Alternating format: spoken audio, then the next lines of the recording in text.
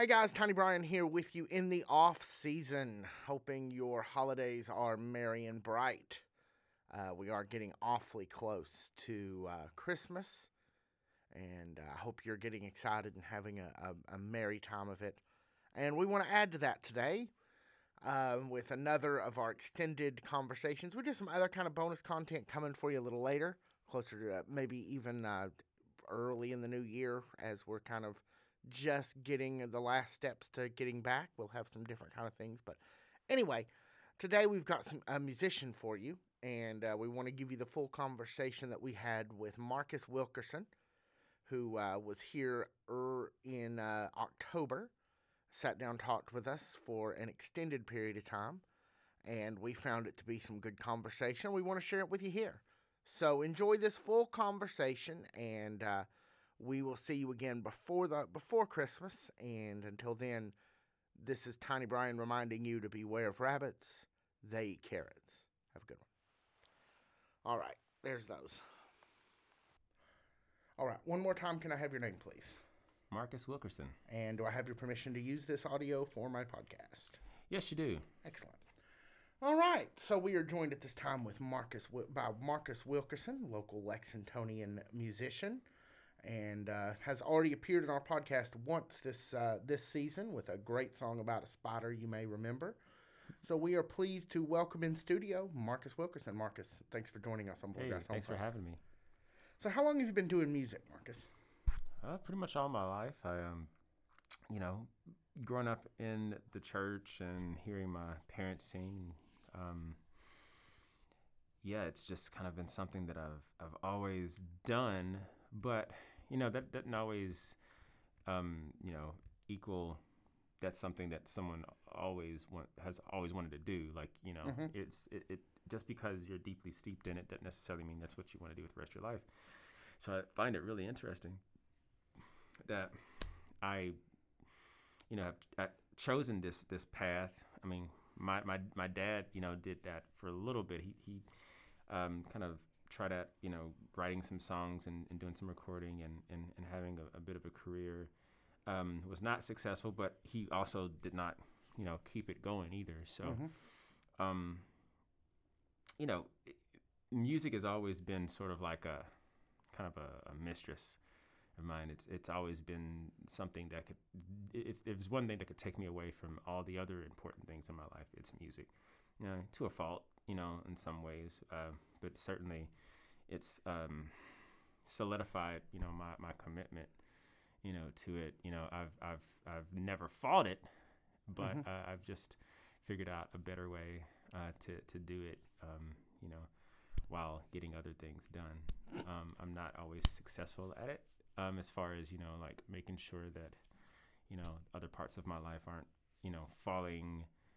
Well, I'm not going to say I'm not, things aren't falling apart, but, during this pandemic and things like that, I've also noticed that it's one of the things that brings me peace and gives me purpose.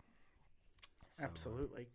So what was your, I grew up in the church as well, and I know that for me as a church kid, I started out doing a lot of singing. Mm-hmm. Now, I never really advanced into instruments. So what was the first instrument that you started playing? Just like you, I sung in the choir, and it was, always singing with the radio or with the songs that my parents played, or my grandmother or aunts and uncles played. And so I've got a lot of that in me. The first instrument that I had actually was a Mickey Mouse snare drum. And I remember... so someone hated your parents, is what you're saying. Actually, it was a gift. I think my dad got it for me. It was the coolest gift. I didn't expect it. And I always, How old were you then? 4 or 5. And then, later on... I'd always wanted to play a melodic instrument. We had a piano downstairs, so I kind of messed around with that. But really, the first melodic instrument that I actually learned to be halfway proficient in is the guitar. But before then, I played traditional African and West African, African and Afro-Latin drums. We're talking like the djembe, that sort of The thing. djembe, the conga. In fact, I'm quite the. I'd say I wouldn't go so far as to say that I'm a scholar at it, but even though I attempt at scholarly research, I've got a lot of theories and connections and passion about it. And I'm quite learned as far as the history of like instruments in general. Mm-hmm. It's a fascinating subject. It is really. a very fascinating subject. So yeah, I can call myself a conguero or djembe fola. Both of those are traditional instrument players. People who follow the traditions pretty devoutly. That's the right way to So describe did it. you grow up here in Lexington? I'm actually from Louisville. Oh, okay. Well, so Yeah. you grew up in Kentucky, just not in the Yes. other L city. Right. So, I grew up Catholic. I attended one of 4 traditional Black Catholic churches in Louisville, St. Augustine, which is where Frank X. Walker, our second to last poet laureate, got married for. I'm not even gonna. He got married to my 8th grade teacher. Oh wow! There, that's her, home church, and Frank, being a fraternity brother of mine, has known me since I was about 14 or 15. And so it's. I mean, he might as well have. I know that for a time he did attend St. Augustine. So pardon my ignorance, just because I'm kind of ignorant. That's But okay, so am I. growing up in the deep mountains, Catholics are actually kind of I've been to a few masses over the years, Okay.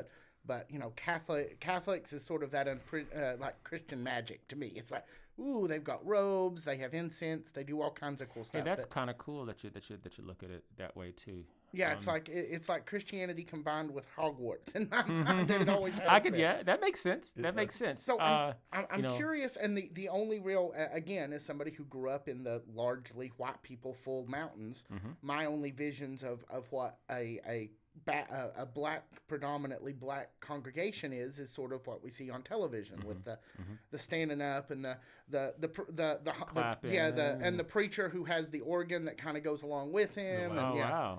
the coordinated choirs and so I know that's not really what a Catholic experience is like. So could you give me some not insight? of it. There's much of it that kind of leans on some of those attributes. My dad, being from Indiana and growing up in parts of his life in Louisville, he was raised Pentecostal. So I have half apostolic and Catholic, roots, and I've seen both. One I went more consistently, and the other, I just recall them as kind of like traumatic experiences, only because they were shocks. They were just different for me. My friend, I grew up in Churches of Christ, which has a lot in common with Catholics in that it's quiet and nobody really talks and the music is sedate and Churches of Christ actually do communion every Sunday, so that's another thing they have in common with Catholics. And I was maybe 16, and one of my friends invited me to their church. Oh, well, actually, before that, I went to Florida, where my dad is from. And his brothers and sisters down there, they're all Church of God, Assembly of God, just real excitable. Yeah. And I went, and we had went down there to visit my aunt who had just had heart surgery. And so she's like, well, why don't you come to our church service with me tonight? And we went with my aunt and my other aunt who also has heart issues. And we went to this Assembly of God church. Oh. And, the music was loud and exciting. You're really and, prepping it. I'm 12. So, Oh, God. I'm fine with exciting music, and we're all jumping around and having fun, and the preacher is the shoutiest preacher I've ever met. And then we get to the end and they do the invitation, and the whole crowd goes down. Oh, okay. I'm yeah. like, where are you all going? Come to Jesus. Yeah, and then they basically have a Jesus mosh pit right there around the pulpit. And Jesus mosh. well, they are. They're jumping up and down in That's tongues. awesome. They're slinging the spirit at one another like it's water balloons. They were doing the tongue Talking in tongue. Yeah, Ooh, Yeah, that stuff's freaky, Hey, man. hey. And then I saw my aunt who had a heart attack, who had just had a heart surgery. Preacher laid his hands on her, and down she went like a sack of potatoes. I had never seen anyone get slain in the spirit before. I thought someone was dead. I have never ran from a church in my life before then, but I ran from that church. So from that lens of it being traumatic, those are all very, very true and very, very real experiences. Sure. That said, as I got older, I learned to understand and appreciate, those things. And which is interesting that you say magical, Catholic, because it being one of the largest, faith-based, groups. Well, in fact, empires. Sure. Yeah. I've got a lot of opinions about how that shaped society. But one of the things that I learned in college was that one of the things that made it so easy for people of African descent to be a Catholic was that it had a lot of similarities with the traditional occult spiritual systems from West Africa and some parts of northern and eastern Africa. I mean Africa in general. We'd say that the continent has a similarity, in and of itself. One of which being, obviously, there's music, and music is the catalyst to, invoke, the spirit and different parts, different divisions of the spirit and awareness and things like that, which is not the only thing, but it seems to be the most popular, at least, from the outside looking in. You're like, wow, this is a really, really musical experience. If you're going to go to a black church, you're going to hear some good music, right? Absolutely. Yeah. But we're talking about Catholic, Good and how and good food is what I found. Well, hey, Good Friday, you go to a Catholic church, buddy, you're getting fed some really good fish. Absolutely. And yeah, another really awesome memory of being with my grandmother, or my mom, or asking family members to bring us a plate, because we couldn't get out for whatever reason. It was a thing, Good Friday, you're eating some fish. Yeah. Absolutely. But you had the pantheon of deities, and that for all intents and purposes would be considered polytheistic. It's a thing that's true. We're talking many energies here, but what people don't understand is that these are all parts of one thing, right. One entity.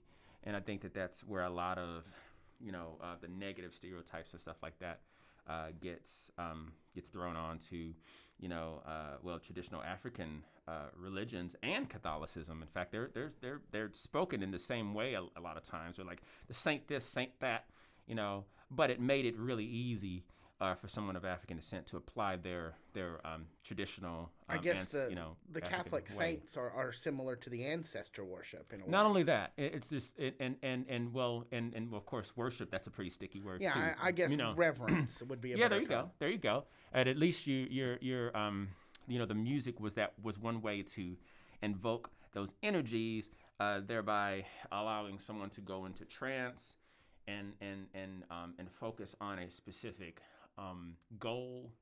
You know what I mean? Because this specific deity or saint holds the power or holds the key, you know, to the specific part of your consciousness and awareness. And of course, certain songs, you know, were used to you know, to lead that trance. Well, you know, it's difficult for me to envision humans entering into a spiritual situation without music.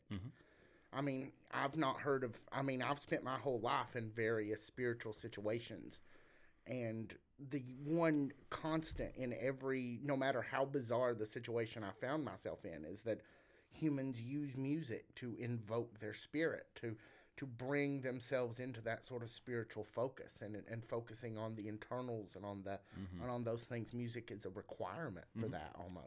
Oh yeah. And if it's not music, or say it's some sort of sound, vibration, you know what I mean? It could be one tone, you know. Or you know, one phrase, one repeated phrase. It's the idea of the call and response between that person in front of a crowd and the crowd that's with them. And when you add breathing or singing into the mix, where there are some things that happen that maybe you're not aware of it, but you know, as some of the the elders might say, you know, things that you know that you don't know that you know start to happen. You know what I mean? A certain part of you starts to then take over, and all of a sudden you're like you're in this parallel universe that exists. Somehow you can't explain it, you know, when you're out of trance, unless of course you stay in trance and you do it consistently, and all of a sudden, you know, you become a changed person, and you can, you know, somehow talk to the deepest and the most, you know, sophisticated, you know, minds about things that happen, you know, below the surface, and I find that, first of all, intriguing. Even if I'm not a participant, you know, of it, which I seem to, you know, be involved in situations and practices like that, you know, an awful lot, even, you know, whether it's something that I initiate or you know, people that are close to me initiate. So it does make me feel like I belong to something, to, you know, to someone. And when and when I speak someone, I'm talking about the, you know, the universal consciousness, you know, being, you know, God and things like that. And that's when you really know that what you're doing, you know, is moving something, and that it's worth your while. Even if it's just really some intrinsic part of yourself, but it has to feel external to really kind of build that sense of meaning. Oh, absolutely. Yeah.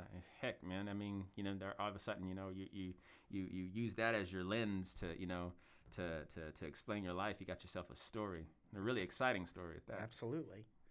So I want to talk, as much as I'm enjoying kind of talking about the spiritual abstractness, I want to turn to something a little bit more concrete. Okay. Given that you grew up in Louisville, you've lived here in Lexington. Where did you go to college, Marcus? I went to University of Kentucky. You My did first go to college, was Alcorn State, though. I went there on a full vocal scholarship, and I was there for a couple years, and decided to transfer to UK, where I majored in music, vocal performance, and opera. That was an exciting, you know. So came to Lexington for college and just kind of stayed here. Yeah. Well, we got absorbed. As did we. Yeah, we come from. We come from another distant part of Kentucky and came here and got absorbed. I think that's cool, man. Well, we like it. Yeah. So, but a lot of people that we talk to, that our audience here, we have people who listen in from all over. We have a lot of people who may be listening in who have never really spent any time in Louisville, or maybe not spent any time in the west end of Louisville in particular. And one of the things we really kind of want to do is shine a light in places where maybe our listeners don't have a lot of experience, and help give them a little bit of context. Well, you're talking to the right person. I mean, I was born in South Louisville, but I lived a lot of my life in West Louisville, and I've lived just about everywhere in Louisville. So why don't you give us an idea of what it's like to grow up as an African American in Louisville, and and in Kentucky generally, what the African American experience is like. Can you give us some insights? Well, I can give you some. Yeah, I know that you're just one person with yeah. one point of view, and there's Sure. a lot of differences. Yeah, and the best way that I can, unfortunately, is to give you specific, experiences that Sure. and hopefully I won't go too far off on a tangent as I tend to do. But we'll segue. We'll use the Catholic Church as a good segue point into talking more specifically about that. I went to Catholic Church for all of my middle school life. Right. Catholic school. All of middle school. And there, I went for 2 years to this school called St. Denis, and it's no longer operating. St. Denis Catholic Church was obviously the home church of the school, and we'd have church every Friday. Right. And that was an interesting experience, just hearing another kind of Catholic church mass. The social experience there was interesting in that I was one of maybe 10 African American kids that went to that school. Okay. Oh, wow. Dennis. South Louisville is a little different anyway. I would say it heavily split.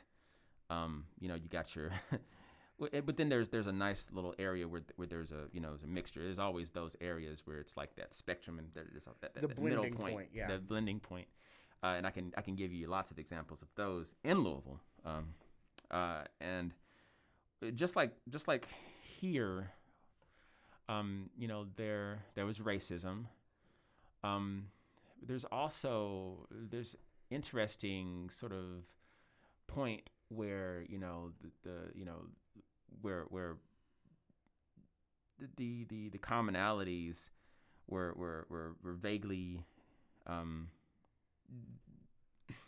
they were actually glaringly obvious on one end where you had obviously the human experience is the human experience. You had your basic your school day, and then maybe you played football, maybe you played basketball, maybe you were in the choir, or maybe you just were an outcast.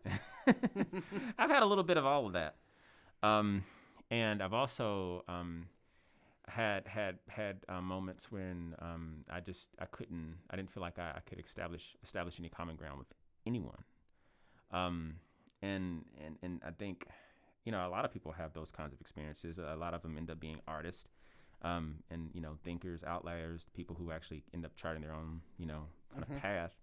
I would venture to say you guys are probably in some ways you guys have always kind of charted your own path. Oh, well, yeah. yeah. I mean, this is not your conventional way of living.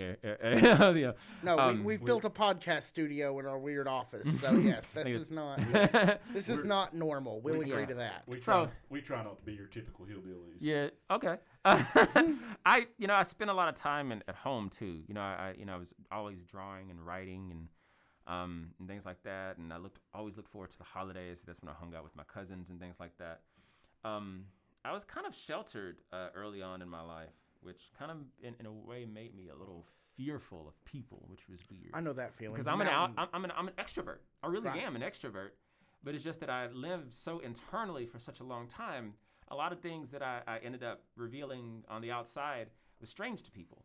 You know what I mean? You might have strange thoughts. I mean, when you're in your own space and you actually entertain a lot of those thoughts, which end up being really cool. And but when you're not comparing them to anybody else, right? But when you're in front of them, you're talking. They're like, man, that was really weird. Yeah. This guy's weird. If I had a nickel for every time somebody has said, that was interesting, that was really weird. Yeah. I would have at least a few nickels. So. Sure. So and then of course there was a time in my life when I just got tired of being an outcast and I just wanted to be like everyone else. And I can give you or let's just say map out how my life looked. Just looking at the grades or following my my life.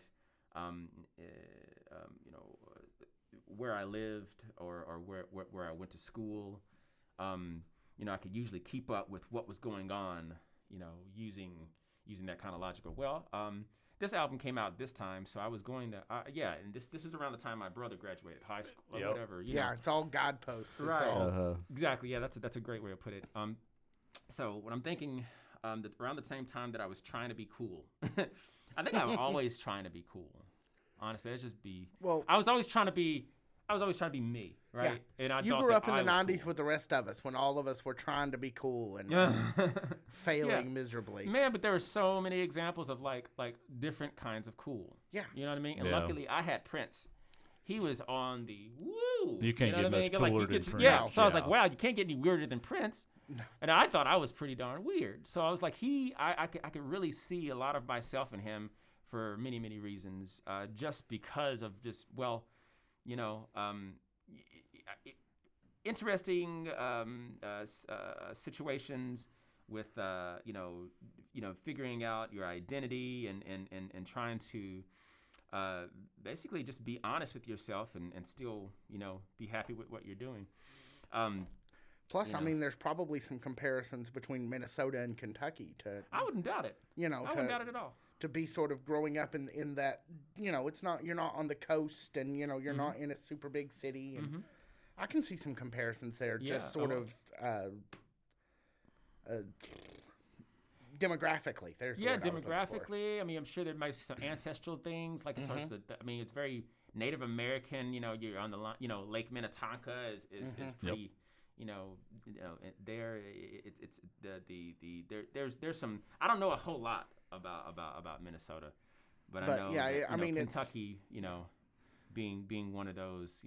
And nobody owned neutral himself quite like Prince. I mean, Prince owned himself in a so complete way. It was just impressive. I think he's one of the most musical genius people that's ever lived. I agree. Easily. I agree. I mean, Prince is just. I've been a Prince fan since I was a changed little my life. kid. So yeah, to say he's changed my life would be. I mean that He would shaped your life. because he shaped it. Yeah, Yeah. yeah. He's always been there. And when he died, I was just, I was beside myself. I was not. I really went through it. It was interesting. I'd never met the dude. I understand. But I was really, really sad. I went with the same thing with Tom Petty. That's my. Oh God, yeah. I was upset too. I literally, Brian will tell you, I literally cried for like 2 weeks because he's like literally my hero. Yeah, And, I mean, it affected me too. Yeah. I mean, I've gone through some really, I've gone through a lot of really interesting ups and downs. But Wildflowers, that album, really got me through a lot of it. All the rest is coming out here a week from today. All the rest? All the Yeah, rest. Wildflowers was originally intended to be a double album. Oh, Yep. no, Comes- really? yeah. comes Oh, out- that's exciting. Comes out on the 16th. Thank Yep. you for telling me that. Yep. Yeah, Okay, we're- well, let me get back to the answer. Okay, go ahead. Answer your question. I'm ADHD. It's really easy for me to get off the rails. So you guys were really thanks for helping me. No, but living in Louisville as an African American male, I don't really have any other way to describe it, because I don't know how living in any other place. I don't know how it would be for. I don't really know what it's like being African American for anyone else other than myself. Yeah, I guess And you it's an can't really interesting compare it kind of easily thing. to like growing up in Compton or Brooklyn or anywhere else. Yeah, well, you got colorism that's within the black community where you're like, if you're light skinned people were perceived as weaker. We were weaker. We weren't. In perception wise, we had to fight a lot. It was interesting. It's almost kind of like we were the sort of the what would you call it, the bastard child that was just kind of we were able to allow our darker brothers and sisters to exercise their demons, and their disdain for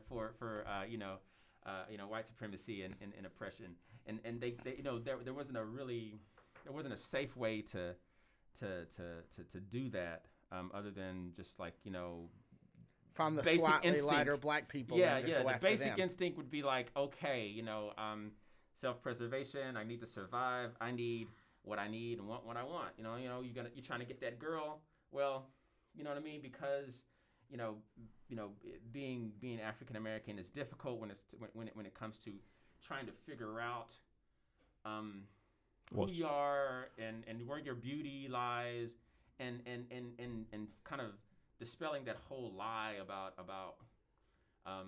classic beauty as is represented, like on European television. standards. Yeah, kind of European standards. Even though standard beauty is beauty, right? I mean, but for whatever reason, because we did see it so much through the lens of white people, that everything that because looked white people more control white, the TV lenses. right. So things that looked more white were more accepted, and things that looked more black, well, first of all, certain things are just undeniable. You can't deny certain things. You know what I mean? But the deep seated desire to be accepted is there, and man, it's really hard. That's a hard topic. That's a hard question to answer. Quite honestly, That would be that's a lifetime of. That's an aspect I never really thought about until you just said that. Is like, as a black man, it would be, you would be searching for acceptance.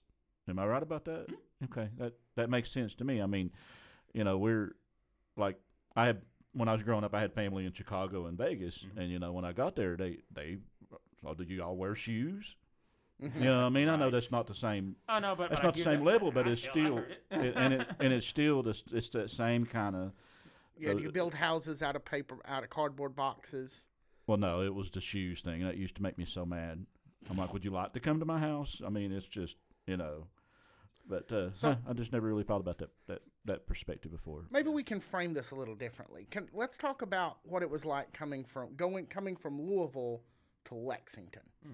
How would you define the differences? How would you define it compared to Lexington as compared to Louisville? Well, as segregated as Louisville is and was and is in some sort,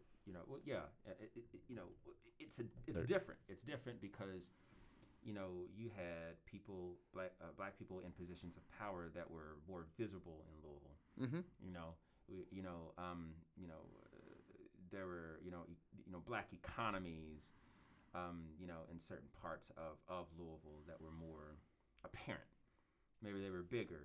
Maybe, the property, or the, white flight is a real thing. So, maybe the infrastructure was different. Right. Meaning that, as soon as there was an influx of African American people, it moves into a certain area, and then, there's All the white abandoned people places leave over out, there. and then even there's another place being established over here, somethingville, Mm-hmm. Which it's not the only reason, but which is probably the reason why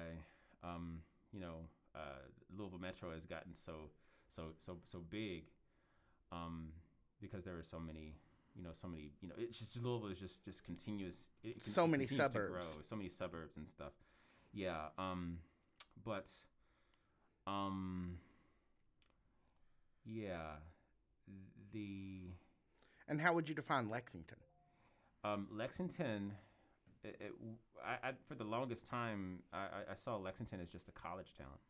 Sure. Yeah, You know what I mean? There are so many that- people that you'd meet, Yeah. that you think that you take for granted that you're gonna see, and then they graduate, and then you don't. And they're 'Cause gone. Yeah. There's so many people from out of state. I guess coming in through the college would enhance that even more. Yeah, it's a different experience. And then, when I wasn't in college, and then, all of a sudden I moved back to Lexington, and I'm just, back into, the workforce.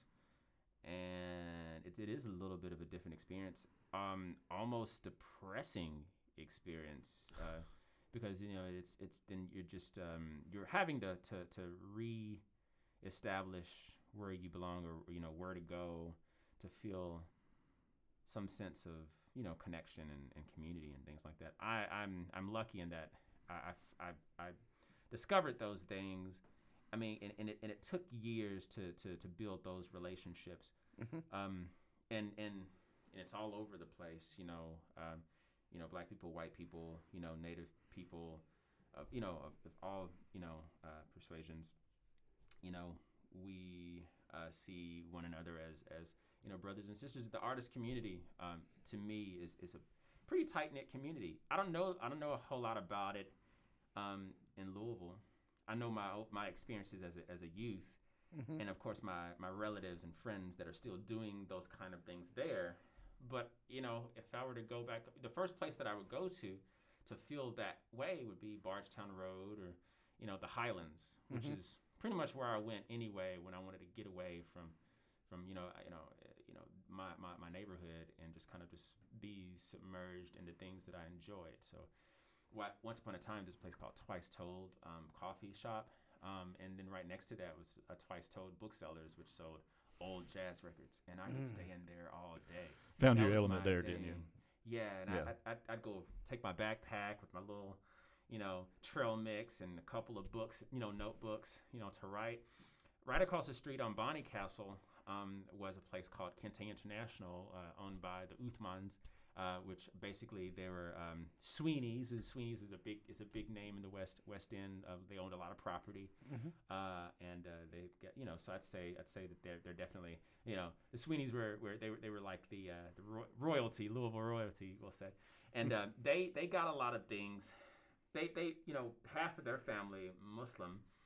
They traveled a lot. Excuse me. Half of that family was Muslim, and they traveled a lot, and so they'd established a lot of relationships, with West African and Central African merchants, and so they brought back the culture there, which of course during the it just like here probably there was that uprising, or that rise of Black consciousness that happened, and it happened through the music, it happened through the books, and the upheavals that was going on.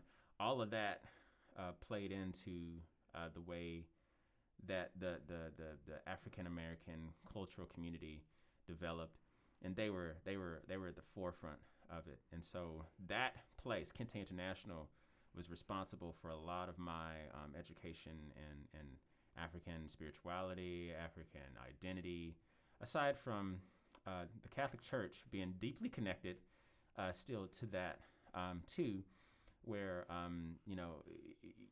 we were a captive audience for all of the people in the community, of all different kinds of persuasions. So we got it all, being in the Catholic Church and growing up in the West End. You got a lot of different flavors, we'll say, different experiences, different perspectives. So tell you what, why don't we change the subject a little? Let's talk a little bit more about your music. Okay. So when did you decide that? You mentioned that you've always been kind of musical. You grew up in the church, singing in the choir, played the drums, then got into fiddled around with the piano before you finally started playing the guitar. Mm-hmm. When did you decide that this was something more than just to do for your own sake, to kind of, you wanted to elevate it and start giving music to the rest of us? What was involved in that decision? I think I'd always been a songwriter. That's always been something that I've done, just sort of as it's almost kind of like a condition. Like I literally would make a song out of anything. Going to school for it was pretty, I was just, that opened up a new way of thinking about music even, and exposed me to a lot of composers that I now revere as really just important, composers, at least that have all the elements that I look for. The healing elements too, which is interesting. We're talking French Romantic composers, 20th century composers, and you got obviously the Celtic stuff, old world music, 12th century, 14th century, medieval, all of that really spoke to my penchant for like ancestral sounds and music and connection to like the unseen, once I think it started when I was in high school, and I started writing a lot of poetry, and then I started hitting the skins, on those traditional drums, and then I listened to a lot more Stevie Wonder than I had. I was raised on Stevie Wonder, but then I started listening to a lot more Earth, Wind and Fire than I had listened. I was raised, on that, but then I started purposely looking for those records and more Prince, obviously, more Hendrix at this point, Miles Davis, Sarah Vaughan.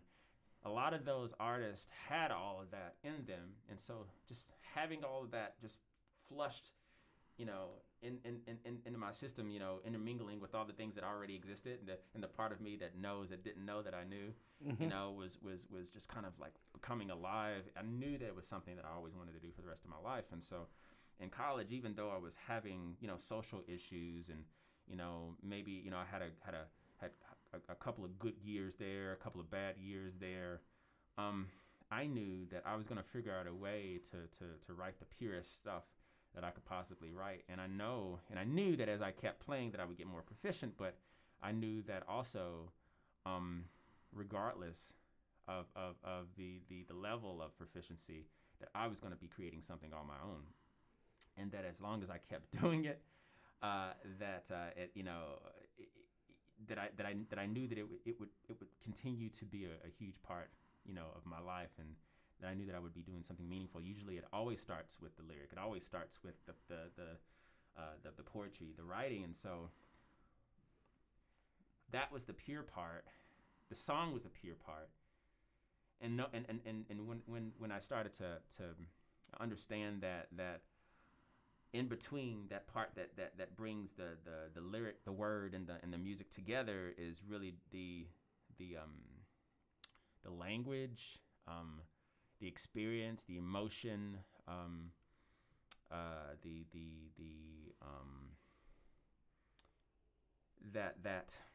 the way that I respond to the earth around me, the world around me, is really what made my music unique. In everyone's music, it's that expression, and a unique expression is what you look for, in music, something Absolutely. to feel, you know what I mean? That visceral, cathartic, part of it. You can almost say it's a religious experience. Absolutely, Yeah.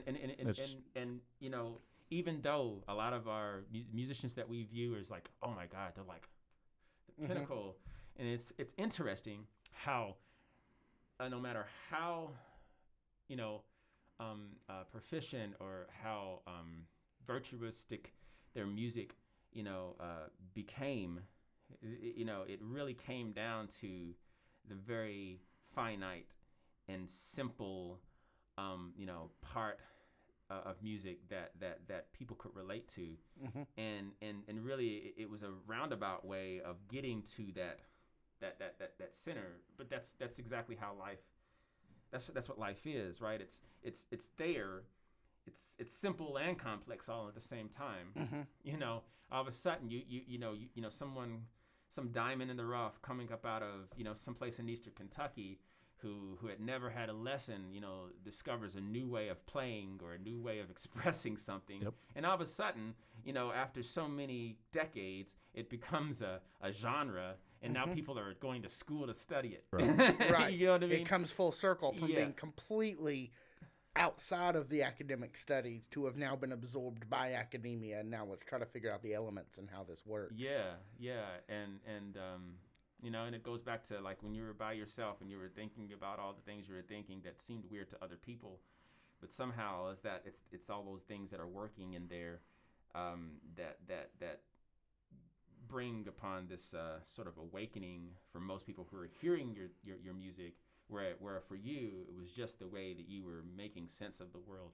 And I expressing think it. that's beautiful. Yep. I think it's the best when you discover an artist that like, man, that guy he's doing something exciting. I can relate to it, but then again, there's something there that I'm familiar with, but I didn't know. I didn't think I believed that it existed, but he's doing that. Yep. It's this thing I always believed in, but never really thought was real. Yeah. And there it is. It has become manifest thanks to this artist. You mean other people feel the way I do? Yeah. Right. Yeah. Yeah. It's so cool, man. And they Well, do. they talk about, writing in general is the art of proving that other people exist. The idea of humanizing you in my head. The best way to do that is through some sort of artistic expression that lets me understand you and kind of get a feel for you. Yeah, man. And I like the idea of the song as a cathartic experience that can go viral. Like you can have a catharsis, and then you can transform that into a song that may help me have a catharsis. Yes. And may help 1,000 other people for the next 200 years. Well, Yeah, man. think about all the lives that Prince and Tom Petty touched. God, I mean, they were some two of the best songwriters. yeah, man. And Brian will tell you, I'm like, so You why is he get why is he writing my soundtrack? You know, right? How did this guy get access to my thoughts? Yeah, Yeah. exactly. Yeah. So cool. So I saw you brought a banjo along with you today. Yeah. Wonder if you'd want to play something for us here. Sure. Yeah. Let me. Okay, so I'm gonna make this mic live, Okay. and we're gonna. Point it at him there a little bit. There you go. This song is it's called "Washed Away," and it's as some songs tend to be, they're kind of epic, but I've kind of shortened it for the listeners. I play clawhammer style banjo, and the way the banjo is tuned. Kind of just discovered it, so I wouldn't. There have been people that ask, like, "Hey, what's that tuned to?" I don't know. It's tuned to what sounds right to you. Yeah. Yeah, you put that where it works best. And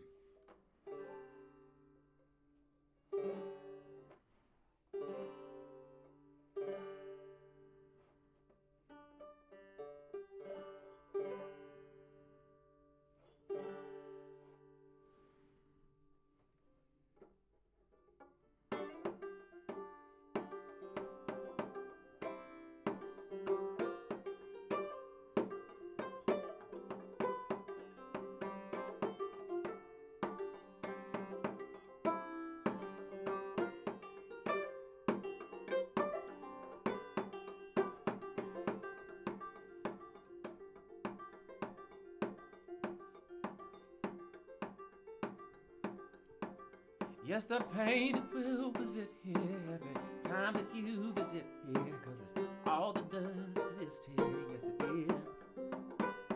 It ain't likely she'll forgive you. All the love she tried to give you is the love she used to live through. What you did.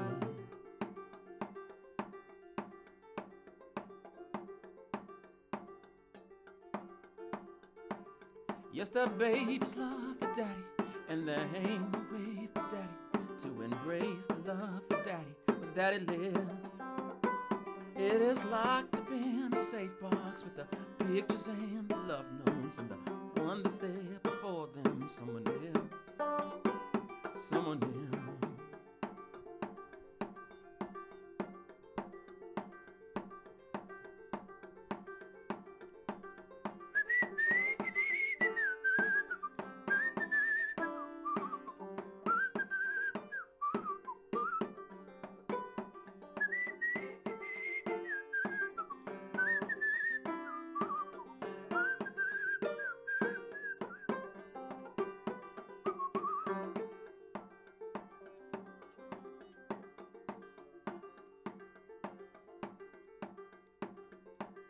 All the feelings that you feel here, better harbor them, conceal here. Better save all those feelings for another day. You can't make the love return here. Best thing that you do is learn here. All the bridges that you burn here, washed away with the stream and the dream in the park, in the yard.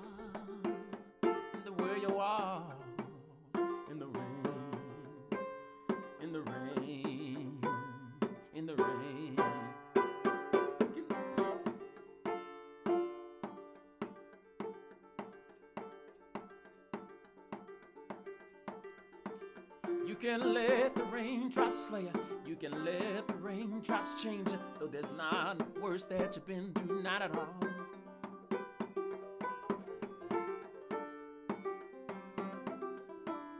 You can either stay there, let them fall. Let them fall.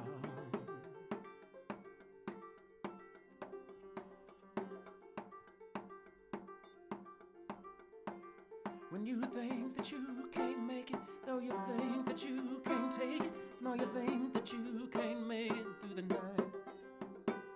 Just remember all your babies, just remember all your babies, and the next time that you see them, hold them tight, hold them tight.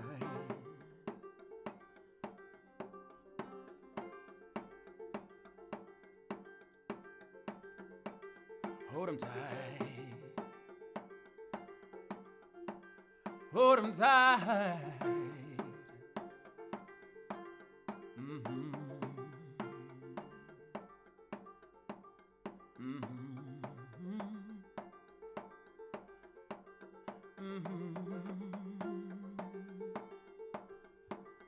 Mm-hmm.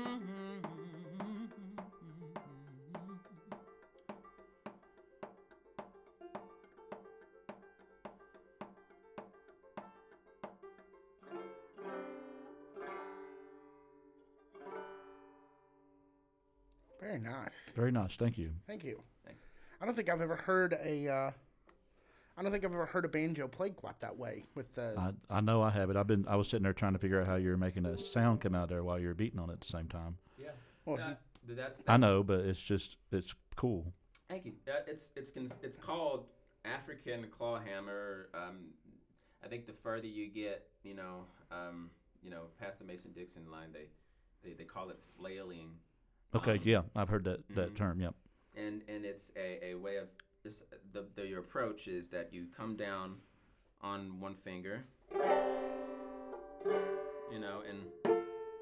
you're kind of like using your fingernail as a hammer, but also the thumb, and the thumb is where you're plucking what they call the drone string, and you're hitting this part of the pan, for rhythm, and it goes back to 12th century, West Africa, where they played instruments like the ngoni and kontink and all the other incarnations that look like this, where the neck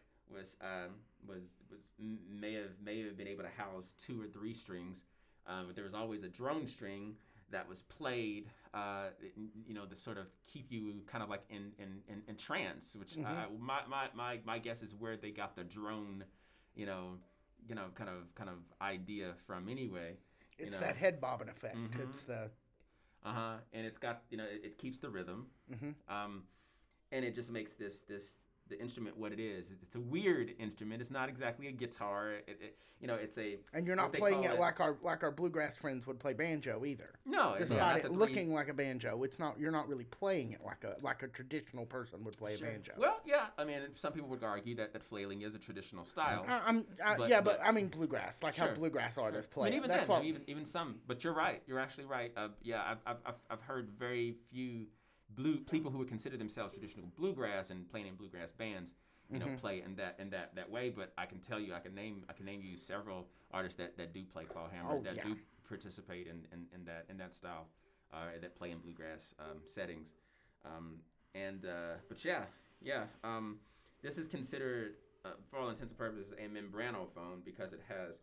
Traditionally, these instruments had some sort of membrane on them, just like a drum would. Yeah. So the skin on here, this is fiber skin, this is Remo, but I've got an old time banjo that's got probably squirrel skin on it or something like that, or some groundhog. We had when we went and saw Carly Menier, she had a 150-year-old banjo, a mandolin banjo that she played for us. Yeah, the one that I have is from 1901. Still more than 100 years old. Yeah. So it's we have a really interesting history here as a species, don't we? Where we've not been very kind to one another, but we've also been influenced by so much of who we are, and it's interesting that another part of that, which we don't always look at, but we're so closely related, especially here in this state. We could probably do a lot more deeper genealogy work and find out that half of our family is from one side and the next, and so there's also that deep connection too. The ancestral connection is very, very deep, and where even though we have these issues socially, if we could get over those issues, which first of all we have to acknowledge them. Yeah. That's that the they are hardest there part. and they are. Yeah. Yeah, That's no mean feat you're talking about there. Yeah, but then we realize that, oh, wow, we're the same. Yeah. That's something that I think most people should realize as they get older, is that we're all the same. We really are. Human I mean, experience is human it's- experience. Exactly. One of the things that Charles Booker, one of the popular politicians from Louisville, with his whole hood to the holler thing, is drawing the comparisons. And I mean, the desperate people from the hollers of Eastern Kentucky are just as desperate as the people from the hood over in the west side of Louisville. It's the correlations are there, and Same enemy. and we should all be trying to embrace our commonalities more so than our differences. You know. Absolutely. Frankly, when I see my people who are still in the mountains, who forget the fact that just a generation ago we were souping up cars so that we could make runs in the middle of the night to ferry alcohol. illegal moonshine from where they'd made it in the mountains to where they were selling it. And we souped up cars because we wanted to run from the cops. Yeah. And to have forgotten that we are a people that is built in dissent. We are those that group of people too, and to have forgotten it just because the people who are currently having to dissent from the police look a little different from us is frustrating to me. Well, I don't know if that makes any sense. No, but no. Because that's a complete, a complete departure from reality. Really, it's like really a refusal to acknowledge what's real. Like you're literally making a choice to not go so far in your education. You know what I mean? It is what I've always said in selective ignorance. Yeah, the willful ignorance. Willful, Yeah, that's- in willful ignorance. It's something that I couldn't understand. But being that it's like you don't voluntarily run into traffic. Right. You know what I mean? I guess you wouldn't. Well, we know some people growing up who may have. Yeah, but it's like, you know what I mean? You put yourself in situations sometimes so you can experience these things. I didn't have a choice. You know what I mean? Like, I grew up with this skin. Mm-hmm. You know what I mean? And interestingly enough, sometimes I wasn't dark enough. I wasn't black enough for black people, and I wasn't, white enough. And for certainly white you people. weren't white enough to be a white person. Yeah. And when I saw, the similarities in those experiences, you know what I mean? Just growing up, it made me sort of wonder what it was for other people, what it was like for people who didn't look like me. Like, I tried to even really a lot in some ways abandon the conversation because it was useless to me, knowing that here I am walking around, breathing, putting my pants on the same way another person puts my pants. It's really hard for me to render the level of patience that it takes to explain. Or you know what I mean, or try, or even try to prove oneself worthy of conversation. I'll just start a conversation with someone, and if it appears that the conversation's not getting anywhere, then okay, then I'll just move on. But who has time, to take that back home, but we do. Yeah, the extra energy that's just required to just to sort of live with the circumstance has got to be draining. Yeah. All right, so as we're drawing to the close here, we've been talking for a good long while. Hopefully honestly, you got something out of my we got several things out of it. Don't feel bad. Honestly, I could sit here and talk to you all day. Yeah, right on. So Thanks. I look down and go, I really enjoyed God, this. we're almost to an hour. I should probably cut this off at some point. I'm being a terrible producer. I do want to talk about the present and the future. You've got a new video. You got a video for the song that we played here on Homefront coming out. Isn't that correct? Yes. Yes. That's for is it Requiem for a Spider? What is it? Oh, the song is well, it started off as Norm for the Spider, and then a really close friend of mine was like, "Man, it sounds like Norm the Spider. You should just That's cut what it to he the said. Spider." That's what I thought it was. So I was like, yeah, it's the Spider. Yeah. So yeah, the song the Spider. I'm probably gonna premiere it on the day before Halloween. Because it does have kind of a Halloweeny feel. It does. We may have to actually bring it back for our Halloween episode, Hey. just because we want Kentucky based kind of, and then also kind of spooky or Halloween themed thoughts. That'd be cool. I mean, and I'll be sure to give you the link to the video just so you can Absolutely, mention we that. will share that on Oh, on yeah. our Facebook feed as Very well cool. when that comes out and on our Very Twitter cool. feed. I'm really excited about that. So do you have so where can people go to find your music if they're looking for that kind? If they're looking for more, I've got a YouTube channel and I've been doing things, through Facebook, but I've yet to complete a complete project. Though I know that we're in the day and age where people are just looking for content and not complete albums, which is kind of sad. Well, at least for folks like us and enthusiasts like us, we still look for those complete experiences. But I'm working on that.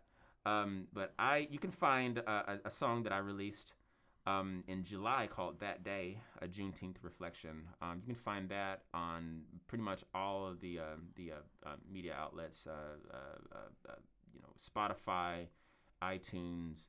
I think I ran across it on your YouTube channel. I really enjoyed that song. Yeah, awesome. Are you mostly a solo performer? Or I am mostly a solo You don't have performer. a band or anything? I don't. I have affiliates and friends of mine who produce both the visual, the video, and on the production side of things where they mix, and of course 1111 was something that a couple of me and some brothers kind of got together and said, hey, we're gonna support each other's works, whether we're on each other's thing or we're performing, we'll try to be a flagship for all our other musician friends.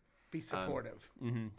So yeah, I've not dispelled the whole or abandoned the whole notion of playing with a band, but as of right now, I just seem to kind of be that No, you keep doing your solitary thing, guy. man. You've got some good songs. Thank you, man. Keep spreading your message. I So appreciate just that. search YouTube or Facebook for Marcus Wilkerson. YouTube or Facebook. Yep. You want to spell it for our listeners? Oh, my name or Yeah, just yeah. Marcus Wilkerson. You can find Marcus Wilkerson on YouTube. Marcus L. Wilkerson is just my regular Facebook page, but Marcus Wilkerson is my artist page, and that's the one They can go and like where that you one, can right? go and like, yeah. All right. Well, Lexington artist Marcus Wilkerson, we have been great. We have really enjoyed this conversation. Thanks for Likewise. joining us here on Bluegrass Home. Thank you, Thank Marcus. you for having me, guys. All right.